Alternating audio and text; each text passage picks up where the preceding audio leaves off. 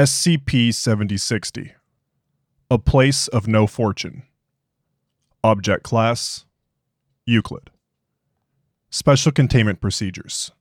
An exclusion zone has been built around SCP-7060 to close it off to the public. 24-hour security through both posted guards and video surveillance is in full effect. For further protection purposes, any mentions of Spring Valley, Colorado, and any documents, digital or physical, are to be removed or destroyed on discovery. Additionally, testing and exploration of SCP-7060 is prohibited as of Incident 7060-B. Footnote 1. See Addendum 2. All further operations relating to SCP-7060 are to be handled by individuals working at Site-900-B on the west side of the perimeter. Footnote 2. The defunct Site-900-A and Site-900-B are subunits of the larger Site-900 in Evergreen, Colorado. Description: SCP-7060 is the abandoned Foundation Site-900-A. Prior to that, it was the abandoned town of Spring Valley, Colorado. Site-900-A was installed within Site-7060's active anomalous zone after a series of calamitous deaths occurred within its residence. Footnote 3. See Incident 7060-A. SCP-7060-1 is the designation for a slender figure approximately 2.4 meters in height. Individuals who observe SCP-7060-1 within SCP-7060 expire within the span of 12 hours due to a calamitous event. However, SCP-7060-1 has a different type of interaction with individuals who were involved with population and/or construction within SCP-7060.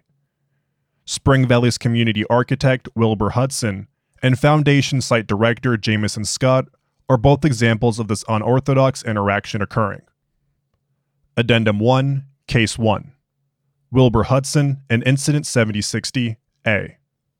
Spring Valley was built around the base of Mount Springsteen and expanded its residents between 1990 and 1991. Mr. Hudson spearheaded its production, starting with the neighborhoods surrounding the base of the mountain to the town centers and hiking trails near the top.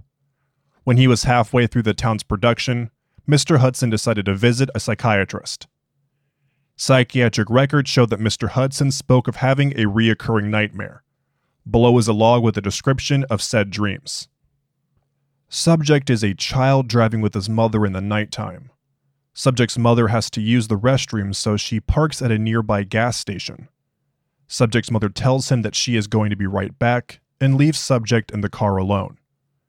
Subject waits for what seems like hours. Then, Subject hears a tapping on the window to his left. Subject looks over.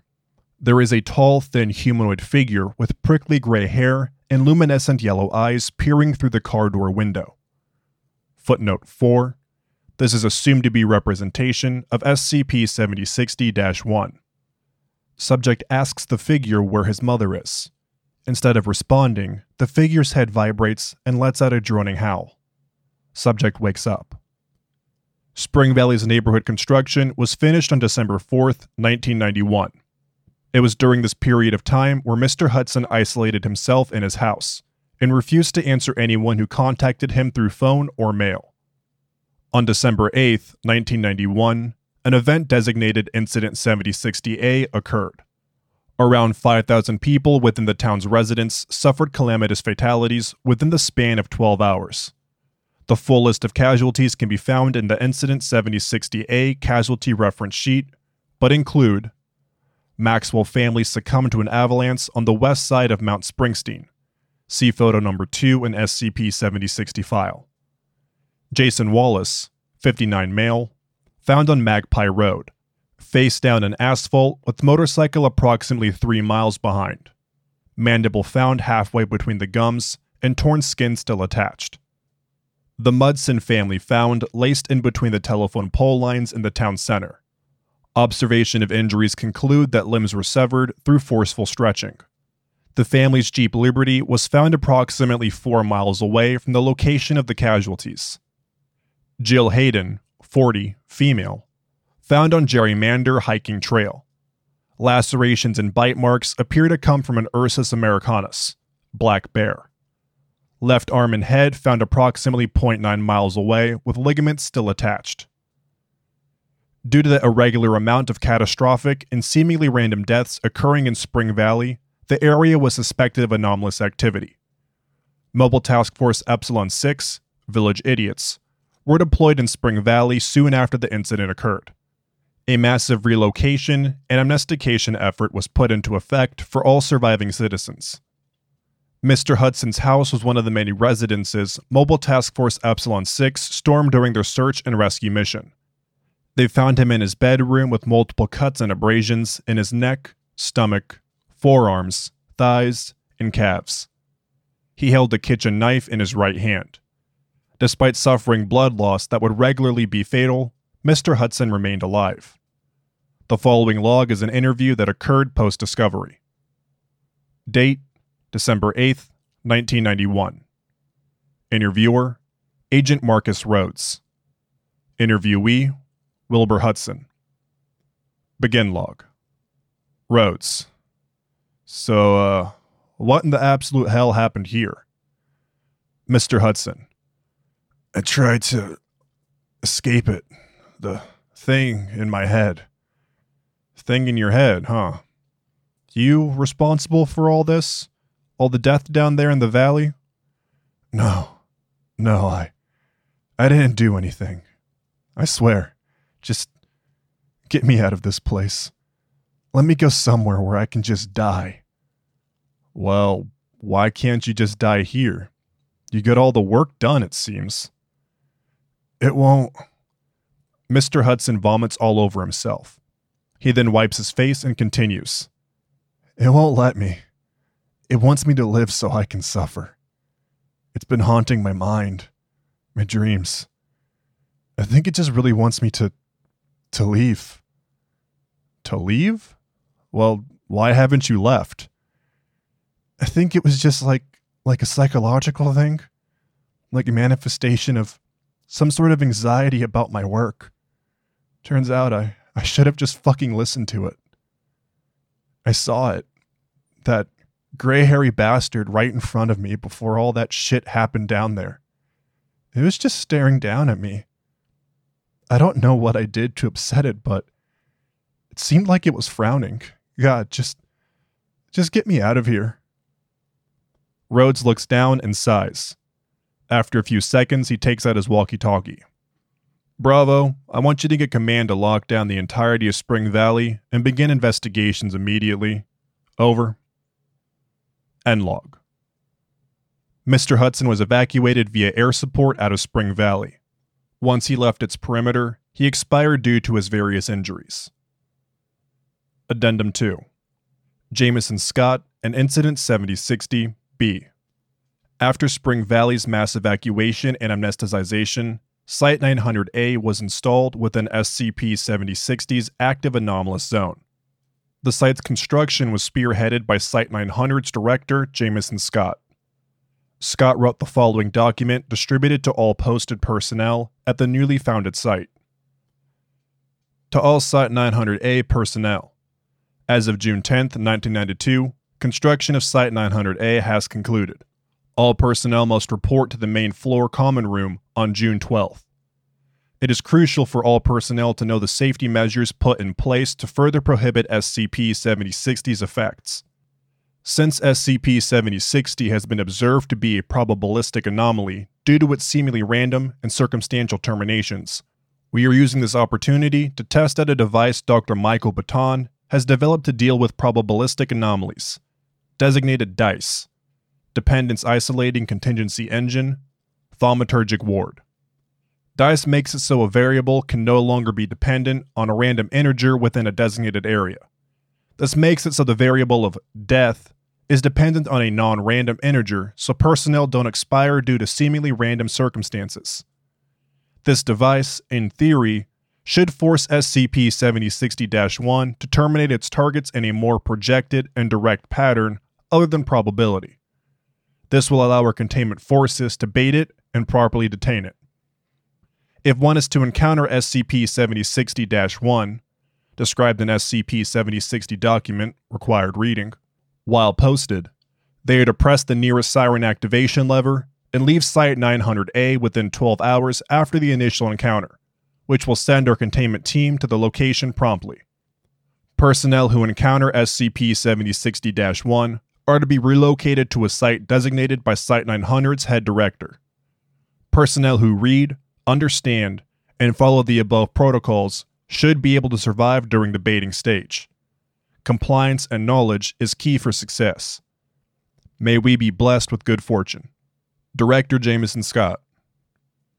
After this document was produced, Director Scott reported having a reoccurring nightmare, similar in fashion to Hudson from the above addendum.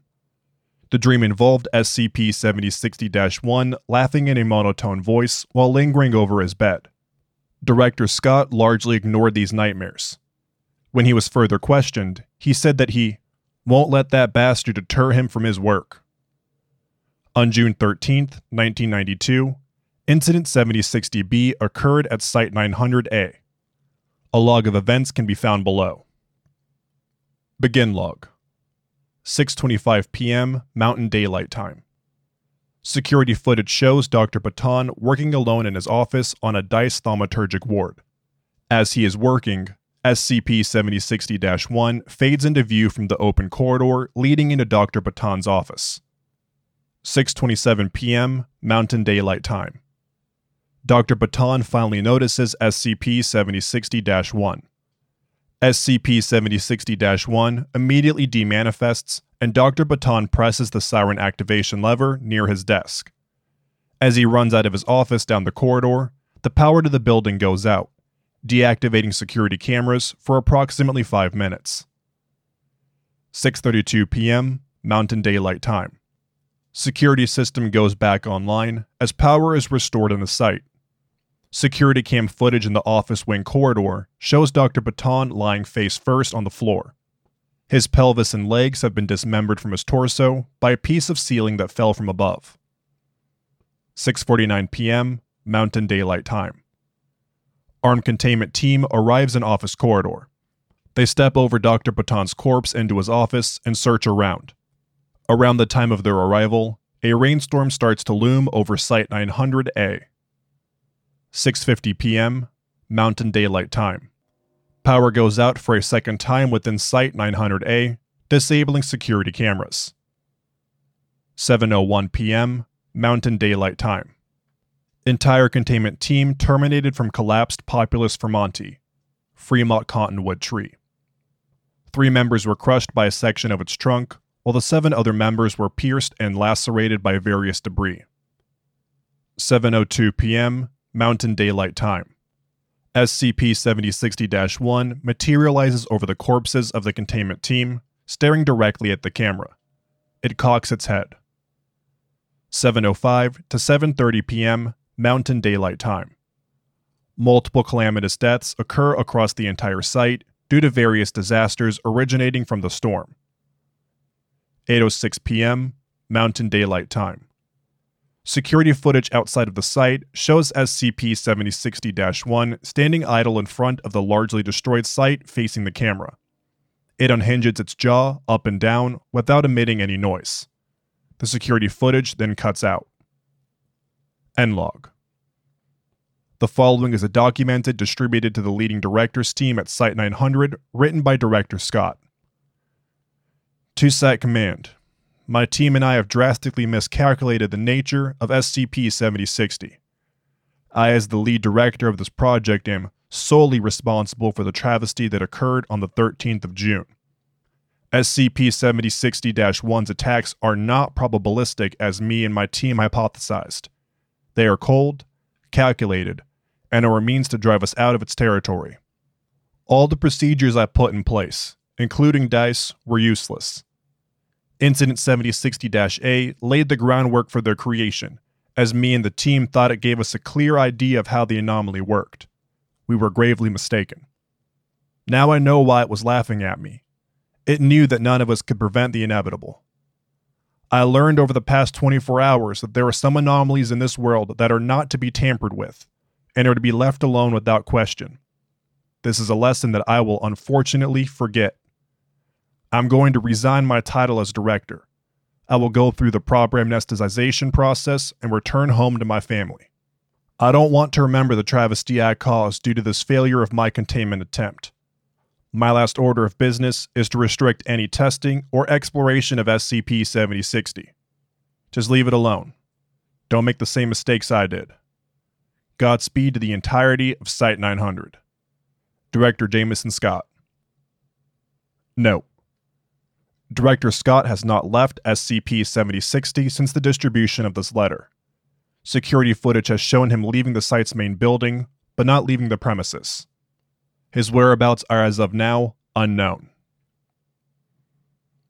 Thank you for listening to SCP-7060, A Place of No Fortune by Fluffy Dog 00. If you enjoyed this SCP, please like and subscribe, and follow the link in the description to the SCP Wiki and vote to support it and the SCP Wiki as a whole.